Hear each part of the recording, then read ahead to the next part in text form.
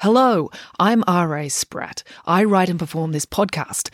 If you'd like to support the show, I'm a children's author, so you can buy a book by me, or you can buy me a coffee by going to buymeacoffee.com/storiesRASpratt. It's an easy way to make a small thank you gift to the show so I can keep kicking this can down the road. The podcast directory you're using right now should have a link to my Buy Me a Coffee page in the show notes, or you can type it into your browser. That's buymeacoffee.com/storiesRASpratt.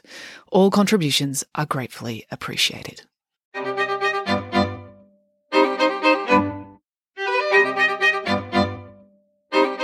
Hello and welcome to Bedtime Stories with me, R.A. Spratt.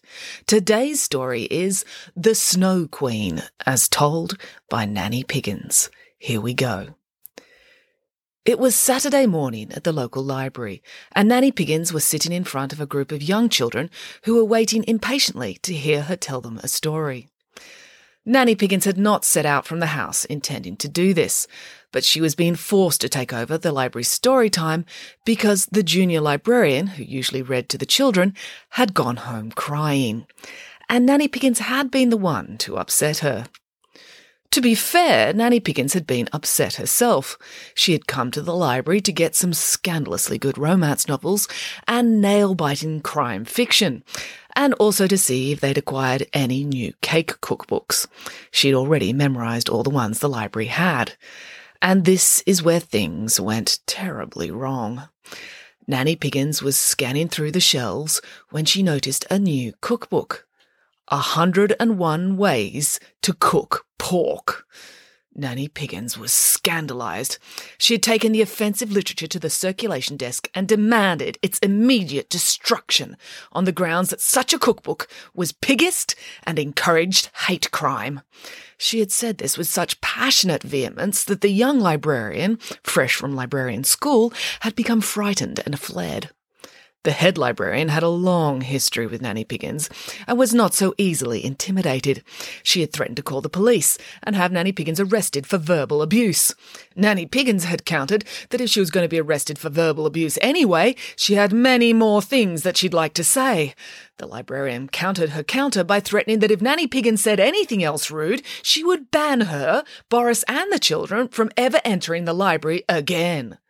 "What, even the alcove by the front door?" asked Nanny Piggins. "Especially the alcove by the front door," said the head librarian. This alcove was important to Nanny Piggins because it's where they sought shelter if they were ever caught in the rain on the way home from the shops. "Very well," Nanny Piggins conceded begrudgingly. "I will accept my punishment. What is it?" "You have to read a story to the children," said the head librarian. "Ugh," said Nanny Piggins. "Do I have to read one? Can't I just make one up?" "If she does," said Boris, "it'll be 1,000 times better than anything written in a book." "Fine," said the librarian. "As long as you get all the children to sit in the far corner of the library, we'll have my cup of tea in peace. I don't care what you do with them." And that is how Nanny Piggins came to be sitting in front of this group. She didn't want to be there. There was cake to be cooked at home. The children didn't want to be there. They'd much rather be at home watching TV or playing in mud. But this was an implacable group of children whose parents dragged them to the library once a week because it was free, and they hoped that their child would become smarter just by being in a room with lots of books. "Well, what story do you want to hear then?" asked Nanny Piggins, for she was a circus pig, so she knew it was important to cater to the crowd. If they had a preference for terrifying ghost stories or disgusting medical dramas, she would be prepared to oblige. "Tell us Frozen," said a little girl at the front. "Tell you what?" asked Nanny Piggins. "Frozen is a movie," Samantha explained, "based on a Danish folk tale, The Snow Queen." "Oh," said Nanny Piggins, "I know that story. It's a load of old tosh." The little girl in the front row looked like she might start crying. "I know what really happened all those years ago in Denmark," said Nanny Piggins. "Was one of your relatives there?" asked Michael. "Yes, actually," said Nanny Piggins. "The whole story was based on my cousin, Annabelle." "What a coincidence," said Derek. "It's not coincidence," said Nanny Piggins. "When you're as fabulous as the entire Piggins family, people are bound to write about you." Anyway, it all started with my cousin Annabelle when she was very young. She was friends with a boy who lived next door. His name was Peter. "You should explain to these children," said Derek, "that Annabelle was a pig." Why? Asked Nanny Piggins. Well, all the kids here will be used to fairy tales where the characters are people, explained Derek. Really? Said Nanny Piggins. Even the brave and heroic characters? Yes, said Derek. I'm amazed they're able to suspend their disbelief, said Nanny Piggins. But anyway, for those who can't figure these things out for themselves, Annabel was a dear, sweet pig. Peter was not, but Annabel didn't hold that against him. He was a nice boy. It wasn't his fault he was human, and therefore shamefully inadequate at eating his whole body weight in cake. In every other respect, he was nice and jolly good fun to play with, and they got on tremendously well.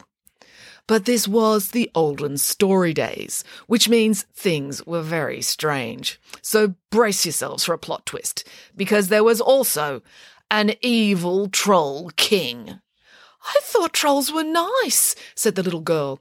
She was thinking of her movie again. Not this one, said Nanny Piggins. He was so diabolically wicked. He would wake up every morning and spend all day trying to think of the nastiest possible thing to do. And he was good at it. He had really creative ideas. One day he had the idea of making a beautiful big lollipop. But anyone who looked at the lollipop would so desperately want to lick it that they would become dreadful people instantly. They would do whatever selfish, mean thing they could think of just to get one lick. The troll thought this was the funniest thing ever.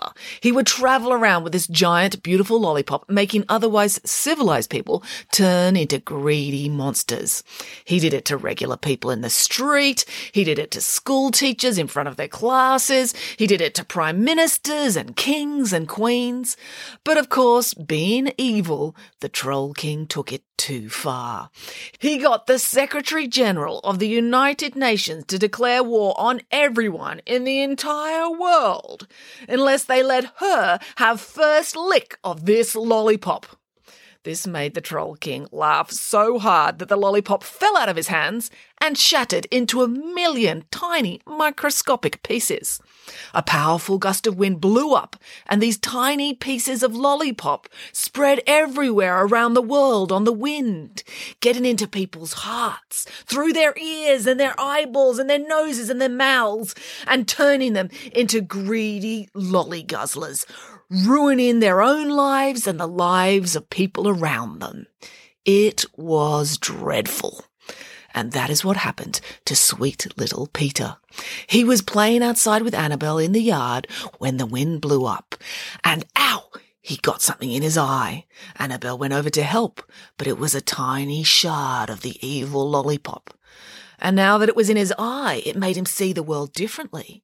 Anything that wasn't a lollipop seemed stupid to him, so he pushed Annabel to the ground and walked off. Annabel was devastated. She ran after Peter to see what was wrong, but the shard of lollipop had quickly travelled from his eye into his bloodstream and down into his heart. Now his heart was only interested in lollipops. He ignored her cries and ran off up into the mountains to be with the lollipop queen. "This bit is like Frozen," said the little girl in the front row. "The running up into the mountains." "Ironically, that's the least believable bit in the whole story," said Nanny Piggins. "No one runs up a mountain. You trudge unhappily, or get a cable car, or better yet, stay in a nice warm cafe at the bottom of the mountain, sipping hot chocolate." "But why was the Lollipop Queen on top of a mountain in the first place?" asked Samantha. "I don't know," said Nanny Piggins. "For dramatic purposes, I suppose. If she just lived in a shed around the corner, it wouldn't have made for a very dramatic journey, would it? No, it's a fairy tale, so of course there has to be a lot of trudging and meeting lots of talking animals and strangely wise woodland creatures and kind, generous farmers' wives along the way, blah, blah, blah." So after all that, finally Annabel arrives at the Lollipop Queen's castle, built on top of the highest mountain, in complete disregard for the safety of others. At the castle doors, 2 enormous chocolate bunnies stood guarding the entrance, refusing to let anybody in. But it just so happened that the kind farmer's wife Annabel had met along the way had given her a thermos full of hot milk. Annabel had thought this was an extremely odd gift, but now that she was confronted by 2 violent chocolate Easter treats, it gave her an idea. She took out the hot milk and threw it on the chocolate bunnies. They melted into the milk, making hot chocolate, which was delicious and really cheered Annabel up. Then Annabel went inside.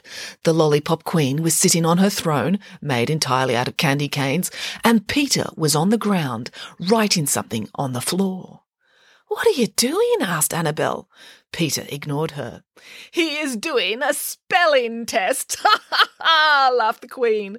Annabel gasped. "Oh, but that's so cruel." "I can make anyone do anything," boasted the Lollipop Queen, "once they are under the power of my lollipop." "Oh, poor Peter," said Annabel. "I know that getting a piece of lollipop in your eye has somehow, in defiance of common sense and all medical science, transformed you into a horrible boy. But to be forced to endure a spelling test is too terrible to believe."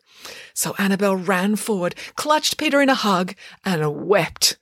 But it just so happened that one of her tears hit Peter in his eye, where the lollipop had gone in. It passed through his bloodstream, down into his heart, where the shard of lollipop was lodged, and the tear melted it, instantly curing Peter. Which was good, but also dreadfully unhygienic, and why you should always carry a handkerchief. So they all lived happily ever after. The end. Time for bed. "But we're in the library," said Michael. "Oh, so we are," said Nanny Piggins. "You'd better not fall asleep here. Someone might stick a barcode on you and think you're a library book." "I know. Let's all pretend to be pirates. The tea room is an enemy ship, and we're going to raid it for chocolate biscuits. Bonus points to anyone who gets the head librarian to walk the plank. Let's go!" The end. Thank you for listening. To support this podcast, just buy a book by me, R.A. Spratt. There's lots to choose from across the Nanny Piggins, Friday Barnes and Pesky Kids series. And now there's the book Shockingly Good Stories, which is based on this podcast. You can order any of these things through your local bookstore or go to my website, rasprat.com, and click on the Book Depository banner. They have all my titles and free international shipping. That's it for now. Until next time, goodbye.